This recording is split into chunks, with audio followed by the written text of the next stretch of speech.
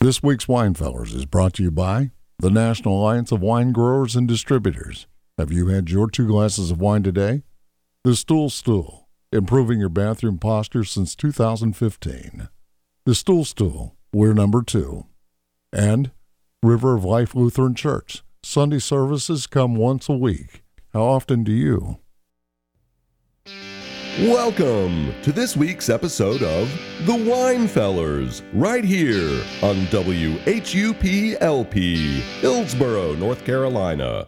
I'm Joe, co-founder of TrueBottle.com, your professional source for wine auction prices, and my good feller Mark here, fine wine auction director with Leland Little Auctions. And together, we are the Winefellers.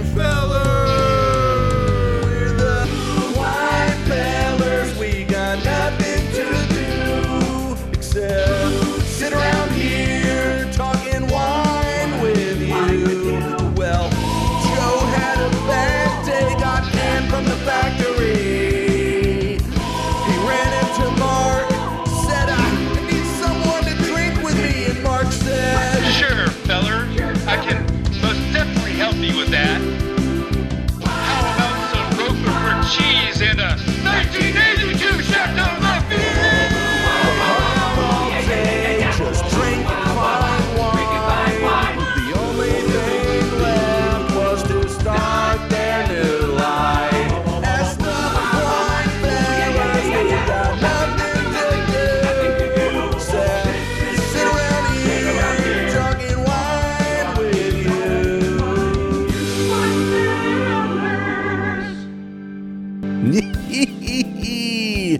Mark, on this week's most exciting episode of The Winefellers, we will meet 2 very, very special guests.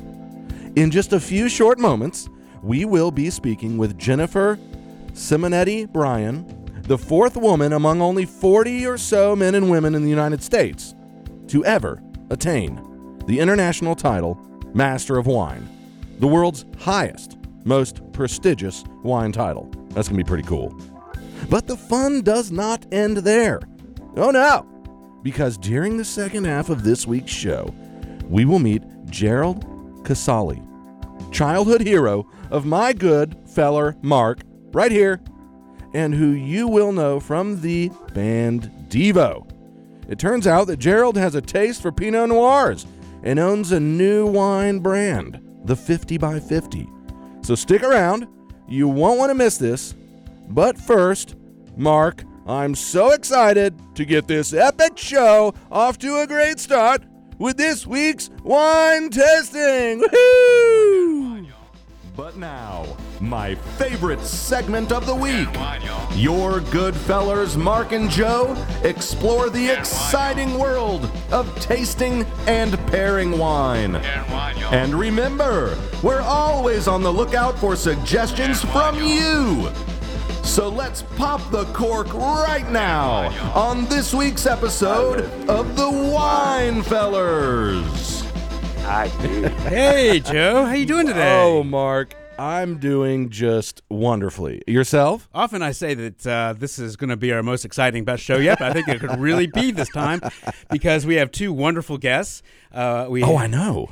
We have Jennifer Simonetti Bryan, who is the Master of Wine, and very rare to attain that level of wine knowledge, and she'll impart some knowledge with us. Oh, it's crazy, man. And then after that, we're going to have Jerry Casale, who of DEVO, one of my truly one of my heroes growing up. He truly was. I mean, that was the band that I followed. I thought they knew everything about the world that could possibly be told. Well, and that may be true, Mark. Well, we'll find out.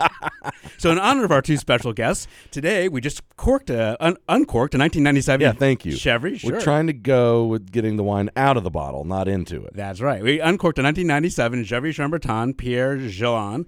It's a beautiful wine, red berry, fruit nose, and if you're playing along at home, open up yours. Yeah, and so this is cool. You chose this wine today, obviously, because we're going to have your childhood hero, Jerry, on here later. That's right. Talking about, he's gotten into Pinot Noirs. That's right. We'll find out about how it's going with him and his new wine label. And so when we're drinking this Pinot Noir right now, what am I looking for in it, Mark? Well, in this one I have a nice little red berry fruit nose, and it's just it's a beautiful wine. It'll have a chance to open up more as the show goes on. It's a nice example of Pinot Noir. It's like a $50 range, which is actually cheap when it comes to Pinot Burgundy, French Burgundy Pinot Noir range. But I think it's a very nice wine. It is incredibly good. I'm tasting here. But it's got this sort of sour apple flavor in there, and it's. As you said, as the show's going on, it's opening up more and more. Yeah, that's right. But Mark, I've got to talk about just the elephant in the room right now. All right. We're not here to drink this bottle of Pinot Noir. We're here because we have these two incredible guests on the show. And you came to me last week. That's right. And told me you're never going to believe who I got for the show. Right. Now, you said you sent Jerry a picture of yourself in an outfit. That's right. If you go to our Twitter, you can see me dressed in my yellow radiation suit. And it's an original yellow radiation suit from 1982, 83, something like that. And that was back when you could order a yellow radiation suit off the jacket cover of the album. Sure, right. And so I did that, me and a friend. And actually, because of this, Gerald Casale is responsible, and I hope he owns up to this, he is responsible for my first and only school suspension. What did you do? Well, what happened is a friend and I ordered a yellow radiation suit from the jacket cover. Oh, this is going to be bad. And it came, we got ours the same day, and we already had our red energy dome. For those of you who don't know, the red energy dome is the upside-down flower pot looking thing, but it's not. Sure. It's obviously not a flower pot, but just so you know what it is. And so I had that. I had the energy dome, and I decided... I guess I was like in 7th grade or something like that. I decided that... Sounds about right. It sounds about right. My friend and I were going to wear our DEVO outfit to school. Boy. And we were going to be the coolest kids in school ever. So I put on the yellow radiation suit, and this thing is a bright yellow It is, radiation suit. It's about 150 degrees in there, and you get noticed, and especially when you're wearing your energy dome. And I put it on. I thought it was the coolest thing in the world, and I walked in to get breakfast, and my mom and dad said, "So you're going to wear that to school?" And I said, "Yeah, of course I am." And it's all right. And my parents were cool that way, so I walked out of the front door, and my bus stop where I caught the bus to school, to my middle school, was across the street. And my parents would tell me, they would just look out the window of the house and looking at me and just laugh. And they said, they said that cars would literally slow down as I was standing there. They would just kind of like slow down to a stop and just look at me, and then they would speed up again because I think they were scared about maybe there was a radiation. They didn't know you were a kid, and it was just a man in a radiation suit. I think they thought there was a radiation leak. Oh my gosh! So I got to school, and my friend also wore his outfit to school. We had the same. Now that's a good friend, right there. He is a good friend, and so we and Tony, if you're out there listening to the show, and we got to our homeroom. We had the same homeroom. We arrived with our yellow radiation suit, and of course we caused a big stir. I guess I thought we were really cool, and everyone probably thought we were cool as we did, but we soon got the attention of our teachers, and then kind of snowballed from there. And we said that our outfits were causing a bit of a disturbance at school. Oh, and, no doubt. And so we were told at that point to call our parents, and our parents had to pick us up and haul us away, take us out of school, and I couldn't come back until the next day, minus the DEVO outfit. And yet still they remain your idols. Of course, yes. I mean, dude, you got to love any band that gets you kicked out of school. That's right, and they did. So maybe I could have made something of myself if I didn't get out of school that one day. But we'll find out. We'll need to bring that up later, Mark. Let's just finish drinking our wine here, and let's move on with the interview with Jennifer. You're not going to want to miss this.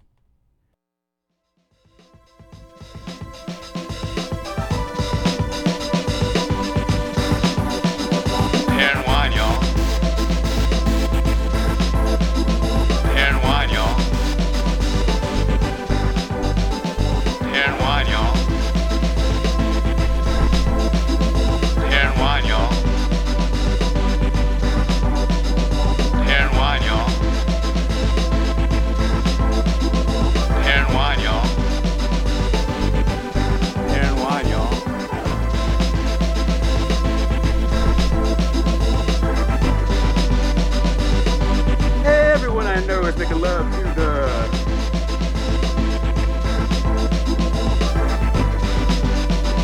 I love you, wine.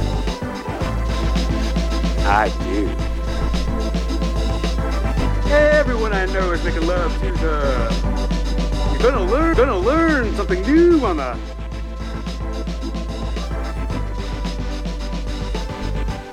Beer and wine, y'all. All right. Well, Mark, we are here with Jennifer. That's right. Yeah. We're really excited. And how are we doing? Hello, Jennifer. Are you talking to me? I didn't know if I was supposed to talk or not. Hi. It's good to talk with you. Good to talk to you too. Yeah. So we're so excited to have you on the show. You are listening to the Wine Fellows. We have Jennifer Simonetti-Bryan. She is the fourth woman and among only 40 or so people in the U.S. to ever attain the international title of Master of Wine. It's the highest wine title to achieve in the world. She has also co-authored a culinary textbook and is the author and host of 5 series on wine and spirits. More recently, Simonetti-Bryan has become a senior partner for Wine Ring, which we'll learn more about in a bit. It's a new wine app that learns what you like and don't like, and then makes recommendations based on your individual preferences. So, Jennifer, we welcome you to this very special edition of the Wine Fellers. Welcome, Jennifer. Thank you. I'm delighted to be here. Well, for those who don't know, I've known Jennifer for I guess like 2 or 3 years through the Commandery de Bordeaux. It's a wine organization that we both belong to, and I've got Jennifer's been able to impart some knowledge to me here and there, and she's extremely knowledgeable about wine, and that comes with becoming a master of wine. And Jennifer, it seems to me that becoming a master of wine is probably one of the more difficult tasks one could undertake, I'm thinking. Yeah, no, it was, and it's getting more difficult all the time. We don't make it easy for some reason. Yeah, it's a 4-day exam, and you have to identify 36 wines blind. Now, I don't know if you've seen the movie Somm. Have you seen it? You saw parts of it, yes. Saw parts of it. Yeah, there's a new one out, too, which is pretty cool. But that's about the Master Sommelier exam, and they identify 6 wines blind, and they have to do it in front of an audience, which has its own, ups and downs, because you have to actually speak. But with a Master of Wine, you're anonymous, so they don't know who you are. So 36 wines blind, and then it's 4 days of exams on winemaking, viticulture, the business, the global side of the business, and quality assurance, quality control. And if you pass that, the year I passed was a 1% pass rate. Wow. So if you end up passing, then you have to write a research paper. And in the day that I took it, when I did it was 2008, you had to write a dissertation of 10,000 words in less than 6 months. So you had to prove or disprove some aspect of the wine industry that was going to be useful for the industry. And then, and only then, when you pass all those 3 things, were you a master of wine. So many give up. I believe that. And to me, the most amazing part about it is the blind tasting. I mean, I think part of my difficulty with tasting wine is I'm pretty good, I think, of discerning wine, like the first 2 wines, 3 wines, and then my tongue goes into taste fatigue, and then I don't know what I'm tasting. Everything tastes great after the 3rd glass. Exactly. And it's a pretty amazing that you're able to taste so many wines and then distinguish them apart. Is this like a skill, like shooting free throws that you kind of build up over time? Or something maybe you're born with. Or maybe you're born with. No, you're not. You're not. I have an identical twin, so I know the answer to that question. So, yeah, I am an identical twin, and through years of training, I've been able to do this. I can't hand my twin a glass and say, tell me what this is. Interesting. The Champagne Montrachet Morgeau 1996. You can't do that. Right. It's just like running a marathon. Like your body may have the propensity, and you may have come from a long line of marathon runners. That's but right. If you ain't training, you're not going to run it. So anybody can really do it unless you're a non-taster, which is someone who has less taste buds on their tongue than the average person. And I think I dated a few of these. Everything,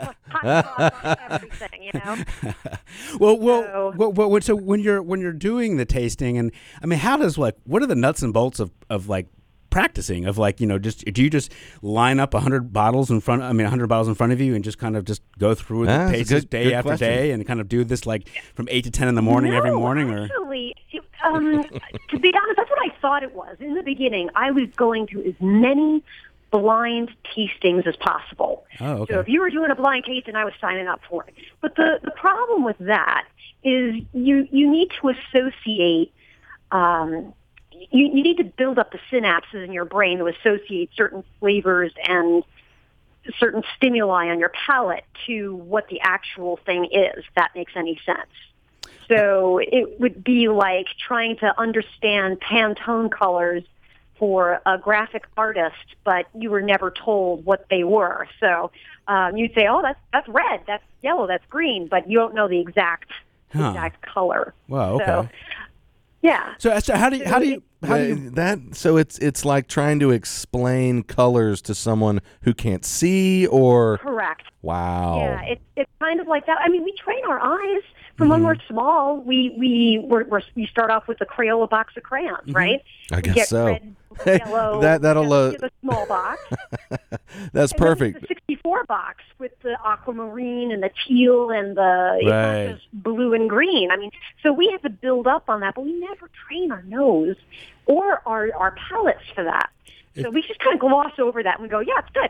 It's not good. That's all we got. Yeah, and it's because of this very reason that you just brought up. Mark is wanting to start a kids' corner here in the Wine Fellers to start introducing some of these concepts like colors, but wines to I've got two kids of my own. They'll be coming in, right, Mark? Legalities approved. Yes. Start them young. I like it. Well, the other difficult part I find is that when I'm tasting wine, there has to be a connection between what you taste and then what you're saying you taste. There is you're connecting two things. You're connecting the taste of something and a description of something you think you're tasting with a memory bank that's associated with that taste that is for you. And so you're absolutely right. Yeah, you're absolutely right. First, you have to figure out how you are responding to that stimuli, and then it's a language thing. Right. And so when someone says to me, "I taste dirt," and I go, "Okay, what you mean by dirt?" It's actually a textural thing. Like I try to get people to describe more to me. Like what is it like? And people say, "Oh, it tastes like chocolate." Mm-hmm. Does it feel like chocolate, or does it taste like dark chocolate, milk chocolate? Like I try to get more information because that tells me the kind of language they're trying to speak on what their palate is telling them. Right. I think that's a good point. So you're taking somebody who says, "Oh, I think it tastes like berries." Well, that's a good start, and then you try to break it down from there. Well, is it a raspberry? Is it a strawberry? Is it a? I mean, let me tell you something. I was in a WSET class when it first started on early on, this is the early 2000s, and she's now a master of wine, Jean Riley. Her and I back then we weren't. She knew a lot more about wine than I did, but I would say, I get raspberry, and she would say, no, it's cherry. And I'd be like, oh, really? It's a red fruit. Really? Like, to me, it didn't really matter as much that I got the exact fruit. Right. I just knew it was red. Well, it reminded me of something red versus black.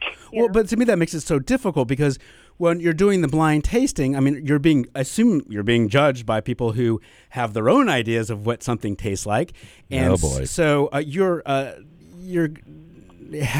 have to. It's a sense of where you're agreeing on what a certain flavor tastes like. You and the judges. So not necessarily you're agreeing on what. Whether there's strawberry or not in the wine, you're agreeing on whether you can agree what strawberry tastes like in this sense. Interesting. Oh, sure. I mean, look at how artists do this with colors. I mean, at some point, thousands of years ago, we all had to agree, maybe even hundreds of years ago, so it's not even that far. We all had to agree what was red. Right. We called it red. We all had to agree what was blue or shades of blue.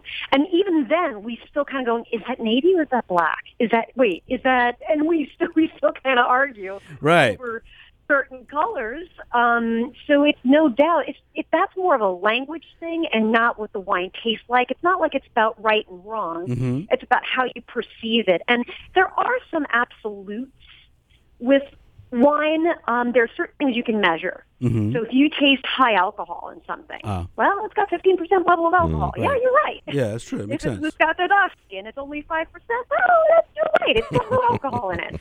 So there are certain things you can measure.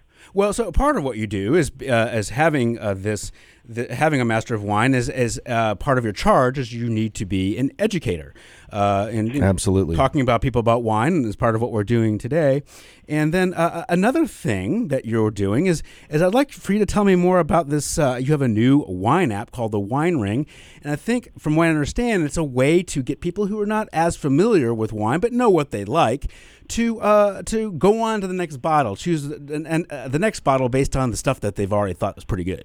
I think that's Right. brilliant. Yeah, I'm very intriguing. How does that work? Yeah, and actually we have 10 Masters of Wine and Master Sommeliers that I've hired over the last few years. And we've been working on this for about 5 years now. We just kind of launched it last fall. And what it does, you know how Yelp or Rotten Tomatoes, you look at it's like a recommendation engine, right? So you look at Yelp or Rotten Tomatoes, and what that does is that looks at the entire universe and averages everybody's scores together. Right. And for us, we thought that left so much room for interpretation. So your 85 might be my 90. Right, sure. So there was just too much of a language barrier there. But really, all that mattered to us was that you love it, like it, so, or don't like it. Right. And so that was the only rating system that's available. That's it. Nice. Points or anything like that, unless you want to in your notes. But it's not assessment of quality in that respect. It's about what you love, like, so, or don't like, your preferences. So instead of taking everybody's averages, what our system does for Wine Ring, it's just based on you. Okay. So if you love a Malbec in $20, you love I'm just throwing it out there. You like some Saint-Emilion, you like Merlot. It might recommend certain areas of wines that are in that kind of profile, because we have lots of different profiles for wine, and it's not as simple as putting somebody in a bucket. So Right. It's not like the Pandora, this sounds like Sting, this sounds like Pink Floyd, this sounds like this. Right. It actually looks at the cross-sections of what you like and don't like, and it figures out, okay, aha, I see the commonality here. Right. So it figures out, and it just turns on what you like. It doesn't care what I think. It doesn't care what anybody else thinks. But the cool thing we can do is, let's say all three of us were going out to dinner. Okay. Sounds like a fun time. Doesn't that sound like a fun time? Yeah. Absolutely. It can make a recommendation based on all of our journals Okay. on what we love, like, and so, and don't like. And it can make a recommendation in that restaurant for a wine we will like the best. Oh, so Or, so we all we can all agree on that we can tolerate. yeah, That's cool. Most likely. But let's say it's Mark's birthday. If it's Mark's birthday, it can actually weight in his direction, and I'll drink anything. So it's kind of an algorithm that kind of calculates depending on. Okay. Absolutely. Yeah. So that's what it does. We want everything coming back to you. So if you love White Zinfandel, knock yourself out. Right. And you know what? If you like Pinot Grigio and you like this particular style of, let's say, Pinot Grigio, we'll make recommendations off of that. But if you want to expand and go beyond that, we have certain suggestions and recommendations for you that are based on your preferences, based on the things that you liked or didn't like about these other wines that you put in. And it only takes a handful of wines, like maybe 6. This in a is particular category. This is awesome. I mean, why do I not have this on my phone right now? It's a really good Mark? idea. So, Jennifer, Yes, for iPhone and Android too. so one question I have is, when you are using this app, Wine Ring, and you're going in and you're informing the app that you really enjoy this wine, or maybe not so much this other wine, I'd imagine that, like, if we went out for Mark's birthday, we'd all have a great time, and maybe our mood would affect how we perceive the wine. So as someone who professionally has to determine kind of objectively how good a wine is, how do you keep those emotions out of the decision-making process? So you're saying that is hard. That is very hard to take your own personal preference out of assessing wine, which is what you're talking about. It seems like it would be difficult. I'm doing a wine competition. This is different than a wine competition. A wine competition, you're trying to assess the quality and give it a rating based on certain parameters. Like I have quality parameters in my head that I run through a checklist, like 12 different parameters as I'm tasting a wine. Mm-hmm. And I kind of like check off the boxes, right? But I still remember Tim Hanai. He's also a master of wine. I always remember him saying this. This is hilarious. He said, I had, I think it was like Chateau Lafite 1945, but it was with the CEO, and he was the biggest jerk. Well, And, that wine was so terrible, and that experience, it just literally left a bad taste in his mouth. Then, a couple of weeks later, he had a white Zinfandel with a bunch of flight attendants in a jacuzzi. Well, if that wasn't the best wine he ever had. Well, but Jennifer brings up a good point. I mean, part of when we drink wine, it's in context. It's you can't divorce it from the wine that you're drinking from the experience that you're enjoying the wine in. But what WineRing does is that it'll change with you. So let's say you liked that wine a few weeks ago, and then you rate it again. You're like, I'm tasting this now, and I'm not on vacation. This kind of sucks. I'm not on Santorini Beach. This white wine on Santorini doesn't taste as good as I thought it did, and it'll change with you. Have you found any interesting is there interesting findings that have come up now that this wine app's been out for a while, that when a person likes a certain wine, they might like another wine, and that's not like something you would have thought that would have happened? I got to tell you, the biggest thing that has surprised me so far is people are drinking a lot of crap wine out there. I almost want to send them a note going, really, you can do much better. Here, have some suggestions. You want to. I mean, and I'm talking about. I tweeted something today, and it's a picture, and I can't believe we have this in our system. And we have like 55,000 brands. And there's a bottle with looks like a pinup girl just straddling a bottle. Oh, yeah, I saw that on Twitter. Yes. Yeah. Yes. And I said, going, really, guys? Really? Of all the wines out there. Yeah, exactly. Whatever happened to simple wines? Like, yeah, exactly. So, but it is interesting to see what people are drinking out there. What I'm also finding is like these early users and early adopters, a lot of them are from local. So we'll get Virginia wines, Idaho wines, Michigan wines. So it's very interesting to see what people are drinking, because if it's not in our database, we get flagged. Someone like me will get pinged and goes, this wine's not curated. You have to put this in the system. So, but there are some wines out there, you're like, really, blackberry, certain blackberry wines that, I mean, my mom, not saying anything against people who drink, blackberry wines and chocolate wines and cheesecake wines. I haven't had that one. I have not had that either. I have. I have had cheesecake wine. It doesn't quite taste like traditional wine. But it's more like a Bailey's kind of thing. Oh, I see. So it's different, but it's trying to take that preference hat off. Yeah. And taste that cheesecake wine and try not to yak. And so this is not really high quality. I would never drink it in a zillion years. I have to look at this objectively. Oh, that's hard. What does this taste like? It's hard. Well, that's why I think this app is probably especially good for the next generation coming up, the millennials, because they're more apt to drink wines from Idaho and Croatia and things that you might not associate with wines that we know. And it's a good way to kind of move on from one varietal to another varietal in a different country. And I think that I could see why that would be a positive thing there. Yes, I agree with you. I think there's lots of more experimentation. It's not just the top. The top 20% represents 80% of the volume out there. I mean, I think that's pretty much what it is in the wine industry. But I think there's a lot more experimentation. And I also think the U.S. in other states other than California, Oregon, and Washington and Virginia, I think they're waking up to the wine industry and how they can market locally. Well, Jennifer, this has been an absolute treat.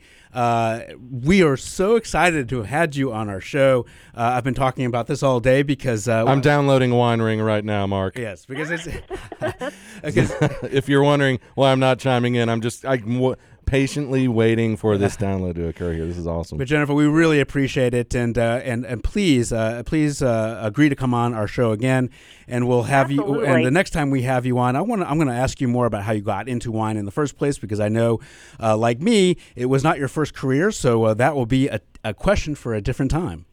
Awesome. Cool. Thank you, Jennifer, so much for being with us today. Oh, thank you for having me. This was a lot of fun. Take care.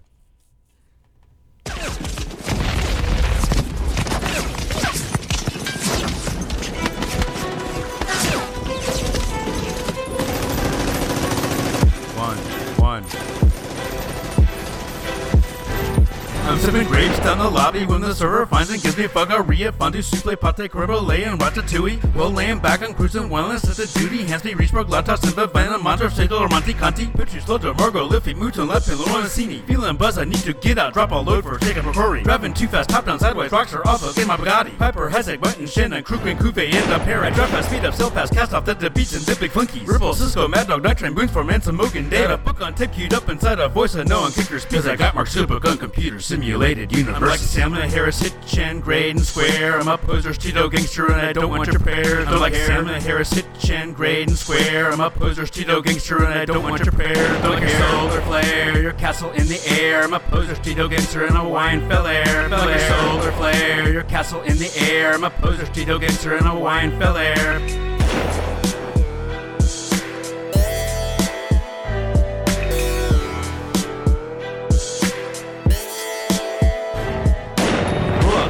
I'll beat a chick, her name is Salmonella. My old friend Joy Hair Jedi brother, he is known as the other one fella. At the club we rock it out, I order single malt Japanese malt whiskey. Yamazaki, Nika, Gushu, then we find some Upbeaky Centauri. Richburg, Lata, Simba, Vanna, Montre, Sedel, or Monte Conti. Ripple, Cisco, Mad Dog, Night Train, Boons for Manson, Mook, and David.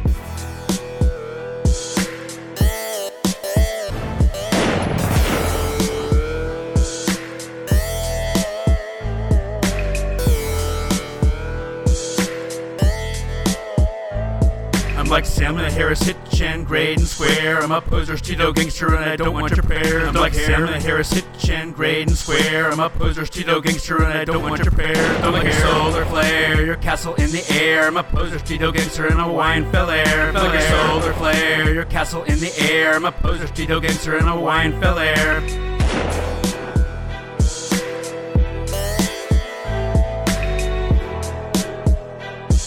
Cause I got Mark's book on computer simulated universes.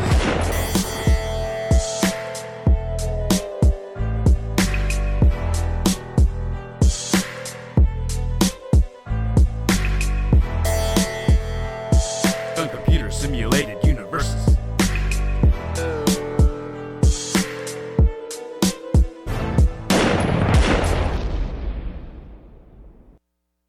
We are the wine fellows. We swallow Merlot to get more mellow. Follow the rainbow down to zero. We are the wine fellows. Super macho habanero magnifico. Ride the marshmallow pillow down to yellow. We are Vino, V-I-N-O, mutants, puzzle, caps, and Vino. Yeah. We are Vino, V-I-N-O, mutants, puzzle, caps, and Vino.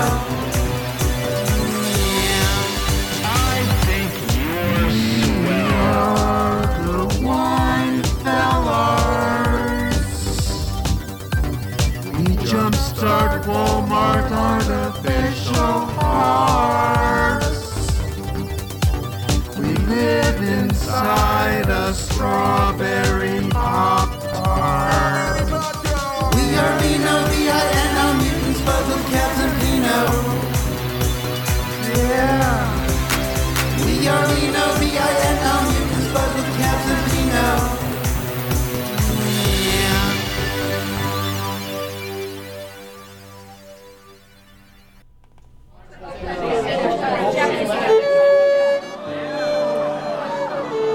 Gerald Casale is the co-founder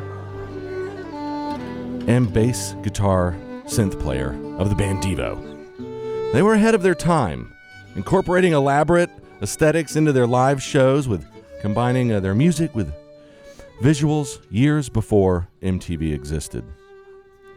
In 2014, Casale successfully launched the 50 by 50 winery brand. The winery itself sits on an estate in Napa, and the celebrated debut vintage 2012 Pinot Noir from Sonoma earned 94 points from Wine Enthusiast magazine. Mark and I are so thrilled today to be able to speak with Jerry. Jerry, welcome to this week's episode of The Winefellers. How you doing? Doing well, Jerry. Hey. Thank you. And can we call you Jerry, or would you like to rather go by Gerald? Oh, it's okay. Okay. Well, we're so excited to have you on the show. And I was telling Joe at the beginning of the show, I idolized DEVO growing up. And when I say idolize DEVO, I mean I really idolize DEVO. And actually, Joe, I actually met Jerry when I was 13 in the backstage of the Atlanta Fox Theater Cool. at a DEVO concert. So I've followed the career for a long time, as most devotees do. They most people who listen to DEVO, they started when they were young and they just didn't stop. And sometimes people are surprised to hear that, but it's a whole cult following of this group. So. Absolutely. So Jerry, we are so excited to have you on the show. In addition to DEVO, you have launched a new winery brand. Is that right? Yeah, still a fledgling labor of love, but I'm serious about it and in the middle of it. About to release the 2014 Sonoma Coast Pinot Noir from 50 by 50 in June. Well, great. And like myself, your favorite wine varietal is Pinot Noir, and from what I've read, and so it truly is a labor of love, because Pinot Noir is a difficult grape to work with. Yeah, definitely. Yeah. So Well, wait, guys, yeah, explain a little bit to me, fellas. What makes that grape varietal so much more difficult than any other? It's unforgiving. I mean, while it is a delicate and quote feminine grape, lower in tannins than the big Bordeaux grapes that everybody loves, like Merlot and Cabernet Sauvignon, Cabernet Francs, and then on to Syrah. The Pinot Noir, when it's right on it, it's great. that's and right. when something goes wrong, it's almost impossible to get it back in the corral. Wow. And I couldn't agree with you more. And I think, I know a lot of people, and I respect those people. A lot of people do like fruit forward wines, some of these California fruit bomb type wines, and Certainly. And I like those on occasion Yeah. too. But there's something about Pinot Noir that it's really delicate. It's you have to hunt for flavors sometimes, but when you have a good bottle, and maybe there's 200 good bottles of Pinot Noir I've had in my entire life that I just love to death. I mean, and I've had so many bottles that I open up and I go, it didn't quite do it for me. And Right. you have to. It takes a different kind of person to really get a hold of Pinot Noir. Well, does the difficulty in producing the spot-on Pinot Noir, does it make it a more expensive wine to produce? It's one of the more expensive wines to produce, I no see. doubt about it. Of course, when you're doing Bordeaux-style blends, that gets even more expensive because you got more variables. You're really juggling. But also, there's a fudge factor there in flavor, though. But, the Pinot Noir, you can't cut any corners during, from the time it starts being grown to the time of the harvest, and then during the fermentation, only top-of-the-line processes will work.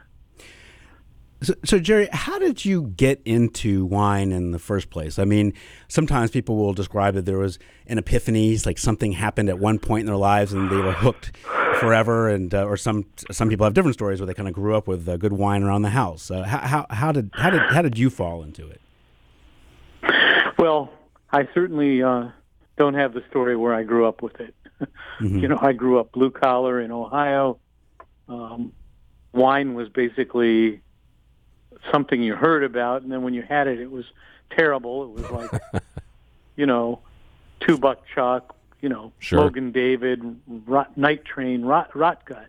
Exactly. And you'd taste it and go, why do adults like this? Oh my God! I'll never drink wine. Exactly. How did you? Yeah, go. No. How did you get Anyway, turned?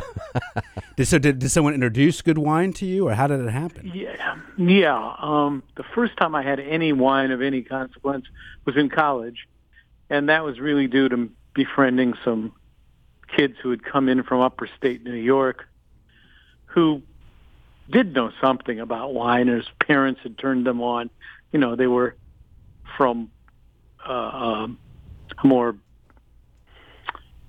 privileged socioeconomic background. Mm-hmm. And, and we went to the state liquor store, which was the only place you could buy liquor in Ohio at the time. And they bought a couple bottles of, lower grade Bordeaux, but it was still decent. They knew what they were looking for.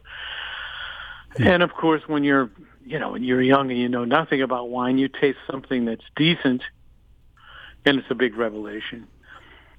And now, did the taste develop for wine as you were as DEVO got more popular and you had more nickels in your pocket you could rub together? Well, the main thing that happened with DEVO is once success happened, then of course there was the entree into world travel for work. There was meeting people who, because they were successful and because they had grown up differently, were turning us on to wine. Mm-hmm. And then moving to California, which was wine heaven. Oh, yeah. And suddenly here we were going to restaurants with young restaurateurs that were totally revolutionizing cuisine. And they championed California wine. So we're tasting all these wines from Napa and Sonoma and Central Coast, and every day was a revelation. Mm-hmm. It just, my taste kept developing. Like all young people, I probably first loved the big fruit bomb wines and the big in your face wines and the jammy, big cabs, and then Jerry, would you say that your tastes have devolved? Oh, Mark. No, they didn't. That's the one thing that didn't evolve. That's so cool. I never really thought of the Californian wine scene as being, at one point it was in its infancy, really, mm-hmm. right? And to just visit all these places, there, try this, try that. That's mm-hmm. just really cool. I hit it at the right time.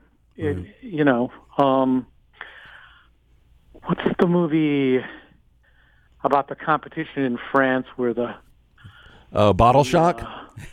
Bottle Shock. Right. Yeah, that's awesome. I moved to California right after Bottle Shock happened. Yeah. And California wines were no longer a joke at that point, and they were just coming into their own, but they weren't valued in the rest of the United States yet, and they were cheap. And you could drive up to Napa Valley or Sonoma and, get the treatment, the big friendly open treatment, free tastings, the whole thing. Seems like a fantasy now. That's right. You can't just walk into Harlan Estate, or at least I can't. No, I remember the first vintage of William Sellium Pinot Noir, which is now priced higher than most French Burgundies. I remember it like being like $20 and people were complaining about the price. Wow. And you had to make people try it. Yeah. So what happened is California and Oregon Pinot Noirs started to really create a style of their own. They weren't trying to be Bordeaux. I mean, they weren't trying to be Burgundies because that's foolish, because climate and soil are different. But they were nonetheless coming into their own as a thing that was to be taken really seriously. And they were so good that you could forget about Burgundy, which you did have to forget about because I couldn't afford it. I want to travel back in time, guys, to what sounds like a much better place and time in this universe. That's right. I really like what I'm hearing here. Yeah. Well, I lucked out being the age that I am before climate change or weather manipulation or the combination of all of it took over. It was fantastic. So what are some similarities, would you say, between creating music and creating wine? You got to love doing it because there'll be no reward for a long time and possibly never. Sure, yeah. Also, it's organic. Wine is organic, and making music is organic. And even when you play the same song that you loved and you wrote, you play it a year later, and you're getting something different out of it. And 5 years later, something else different out of it. Because not everything's in flux, and life and experiences keep, reshaping how you think. So wine's the same way, obviously. Let's say at 3 years out, it starts to taste good. Right. 2 years later, it tastes even better. Then at 10, it's fantastic. Right, yeah. And then at 15, it starts to fade, Right. Well, we get it, and that's every wine. I'd imagine every year it's a little different. It's like the same idea on. Well, it's a different product based on the same theme. That's true. Yep. You can never get it again, even if it's the same rose in the same vineyard. Yeah. Done the same way. With the same new French oak. It doesn't matter. Right. Every year, nature throws a curveball. Now, with this, are you trying to be an avant-garde winemaker? And I don't even know when you were at the height of DEVO if you were trying to be quote-unquote avant-garde, because I know you were way ahead of your time. Well, we just were. I wasn't trying. We were just doing what we could think of. We were being original. Yeah. And you couldn't help it. You were talking about the capitalism, consumerism, the environment. You were talking about that way in the mid '70s. Well, before a lot of people were. Yeah, before no bands were doing that then, and I think that. Well, it was conceptual. It was all on purpose. It was all thought out. Yeah. We were literate, educated people, and we were using that and going beyond academia and applying it to contemporary culture. Yeah, and I think one of the things that came from the band is the notion of de-evolution, and I'm assuming you mean this kind of social unraveling of our framework, and how that sort of bared out over the years, unfortunately. Yeah, we didn't really want to be right. It was a warning. It was a satirical, smart-ass, artsy warning, and then it turned out to be true. Well, I like to think that this, if you want to make the world a better place, right? I think it can be done through music. I think that as well as a fine wine. And so, are you, when you're in this wine business now, 50 by 50, are you trying? Is there anything, any greater message you're trying to convey, or is it just, hey, I just want to make the best wine I can? Yeah, I am trying to make the best wine I can make. in the face of all the odds. And those odds keep getting stacked up. And I must say, just like I loved making music, but the business was antithetical to the ability to make good music, so is the wine business pretty antithetical to being able to make good wine and get it out there, because with just the way the business has been rigged with the three-tiered system and state-to-state laws and the whole ambivalence towards alcoholic beverages, even though it's legal, it really is an eye-opener. There's nothing but obstacles. And what I'm trying to do is make the greatest wine I can make for the best possible price. Sure.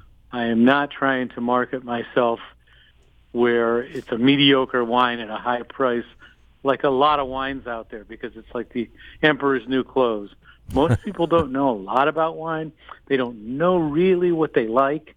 And the funny thing is, 9 times out of 10 in blind tastings, the big brands that have been marketed as the tentpole wines and the big names do not win in blind tastings. That's right. That's true.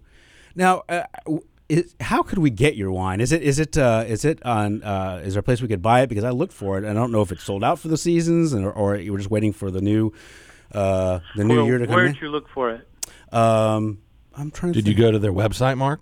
That would be a start. That would be a start. Well, of course you can buy it from my website. Sure. Of course you can buy it from my website. Although with the laws out there, there's I think 8 states I cannot ship to, which are listed on the website. Sure. If you try to order from one of those states, your order is canceled. But most states you can order it, and in California, it's only in a few restaurants, about a dozen restaurants and a couple wine stores right now. Well, so Jerry, with our time that we have left, I have a few more DEVO-related questions. And one question I asked, because I don't see it answered anywhere, and I'm trying not to ask you DEVO-related questions that you've answered before, because I know how the Energy Dome started with the I guess the light fixture or something that you found, or a yeah, there were several antecedents, as you say, but it was I'll tell you what it was. From the time I was like 6 and hated being sent to Catholic school, I would just try to avoid contact with the nuns. So I would look up at the ceiling in my school built in the 30s, which was an Art Deco influenced school, and I loved these milk glass ceiling lights that were hanging on 3 chains, and they look just like the red hats, because basically years and years and years and years later, when it came time to actually make something to wear on our heads, I based the whole design on that fixture, but of course had to alter it. That fixture had 5 tiers, and the proportion of the human head worked with the first 4 tiers. Yeah, right. And then I had to bevel the sides because it was a vacuum plastic process, and had to be able to slip off the mold. And of course, we wanted red from the beginning. We knew we wanted red, and the reason we wanted red was because, totally independent of that light fixture, in 1975, Bob Mothersbaugh showed me a comic book. I think it was Little Lulu, where she hates all the gossip and chatter and noise kids are making at her school. So she gets a cancellator helmet. And the cancellator helmet was basically, imagine a Mayan temple in red, right, worn on your head, but with the addition of earmuffs. Right? I'm liking this idea. We thought that was pretty funny. Wait, when I went to your show in Richmond, the Energy Dome was blue. Yeah, well, we had changed it at that point. Come on, Mark. All right. It was red, and then it was blue. It Well, it was red for 35 years. You had to change it. But quickly, where did the radiation suit come from? That's what I couldn't find. One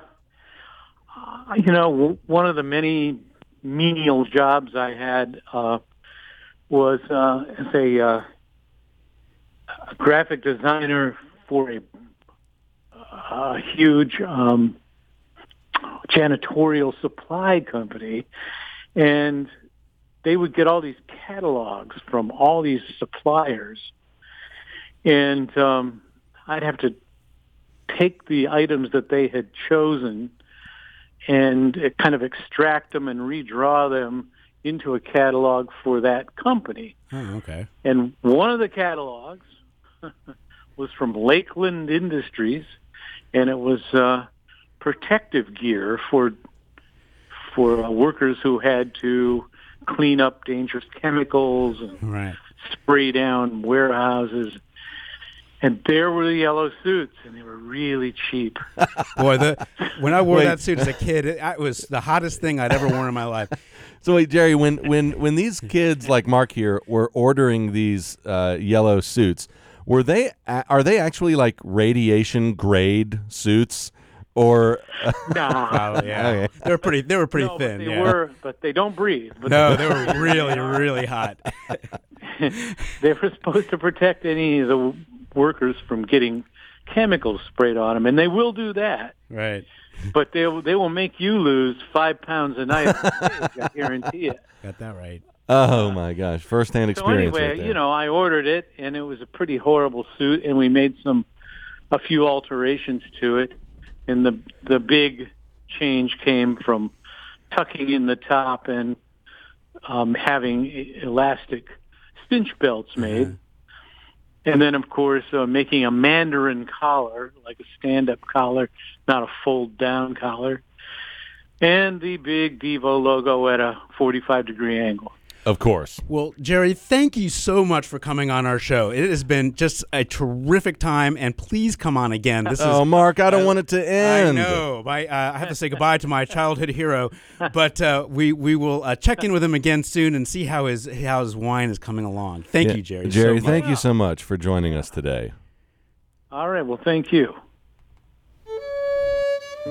You've been listening to another exciting episode of The Wine Fellers, North Carolina's only fine wine radio program. And I've had such a great time today, Mark. Me too, Joe. But the good news is that the fun can continue online. You're absolutely right. Visit us online at thewinefellers.com, where you can learn more about today's program and listen to previous shows. See you next week. Songs and melodies change and sway, but they still stay the same.